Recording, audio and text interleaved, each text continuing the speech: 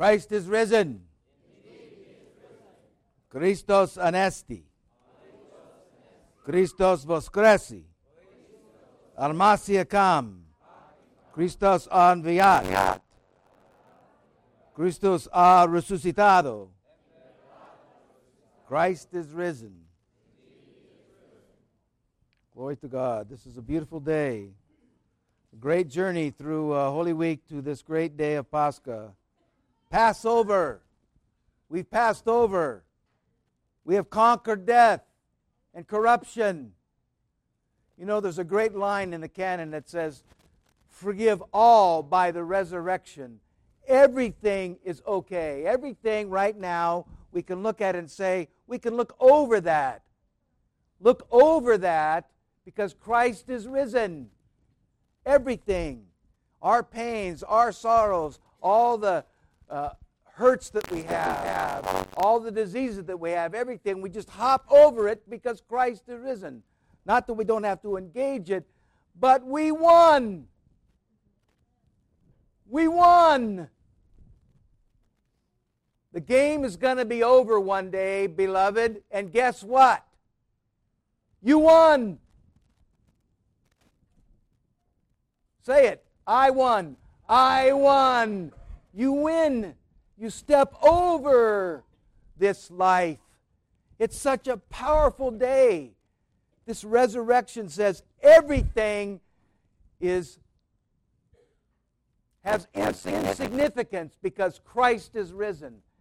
It doesn't stop existing. It doesn't stop the fact that we've got to engage it. But it's going to be over one day, and I won. Wow. Wow. Live there. Taste that. We taste it all day today. Christ is risen. Indeed, He is risen. See right there. Boom. You tasted it. You tasted that victory. What a joyous thing this is. Live in the power of this moment. Don't let this moment go. You know, it's incredible how cowardly the disciples were before the resurrection. When Christ was being tortured and crucified, all but one ran away. The youngest one stayed, probably because he didn't know any better. I doubt it. The blessed John. Forgive me, John. We just read your gospel. Whew. So, what a joy. What a joy it is to feel this power, because as soon as the Christ rose from the dead and came back to the apostles, filled them with the Holy Spirit, they became the most courageous, virtuous men that probably ever walked the face of the earth as a group. As a group. We talk about them, not just the 12, but the 70 that went out and preached the gospel to the world. Under persecution. This wasn't like an ad campaign that was on the front page. You had to go underground quickly, very quickly. For almost 200 years, the church had to fight underground to spread the faith. Powerful thing.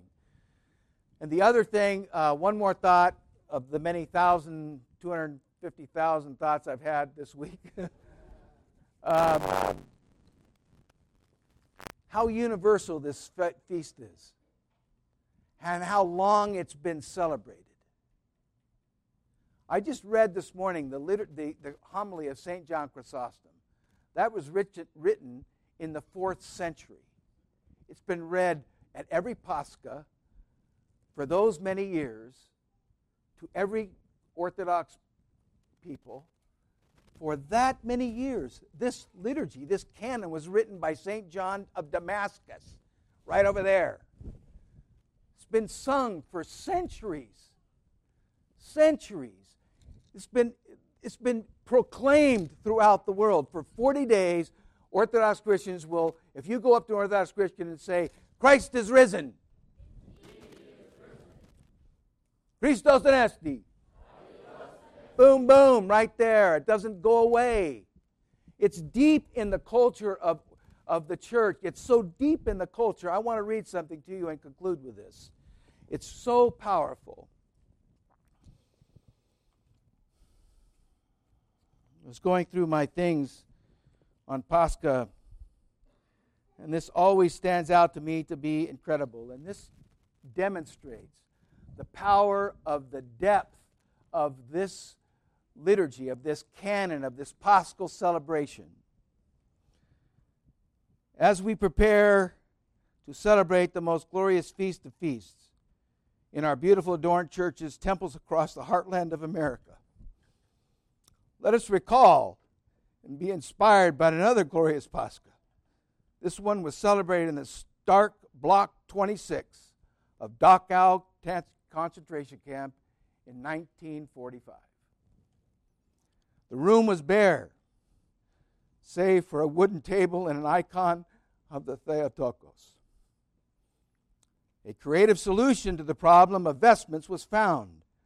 Linen towels were taken from the SS hospital. When sewn together lengthwise, 2 towels formed the epitrachelion for the priest. And when sewn end to end, it became the orarion for the deacon. Red crosses originally intended to be worn by the medical personnel of the SS Guard were put on those towel vestments. On Pascha, May 6, countless Serbs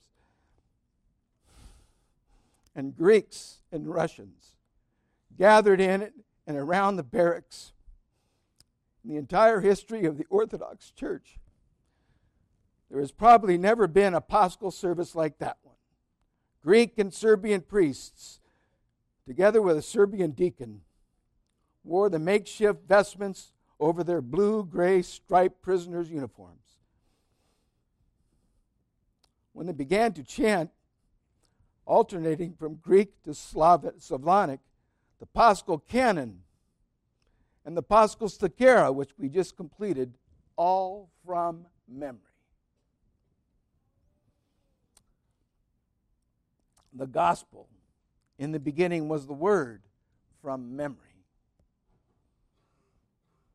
The Paschal homily of St. John Chrysostom, from memory.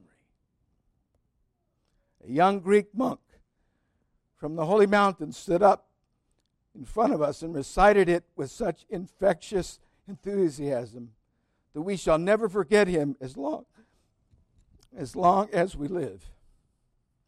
18 Orthodox priests, 1 deacon, celebrated this unforgettable service. Beloved, we have such a treasure. You know, we come with such joy at this time. This is so deeply rooted in the Christian faith. It's so deeply rooted in us.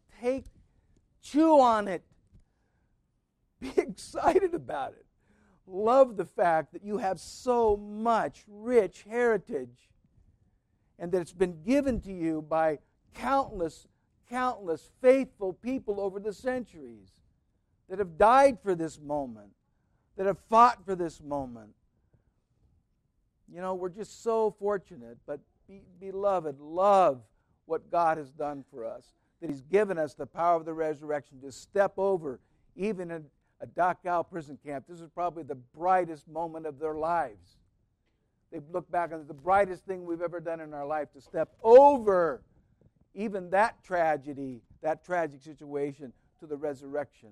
So let us step over this life, because victory is ours in Christ. Christ is risen. Indeed, He is risen.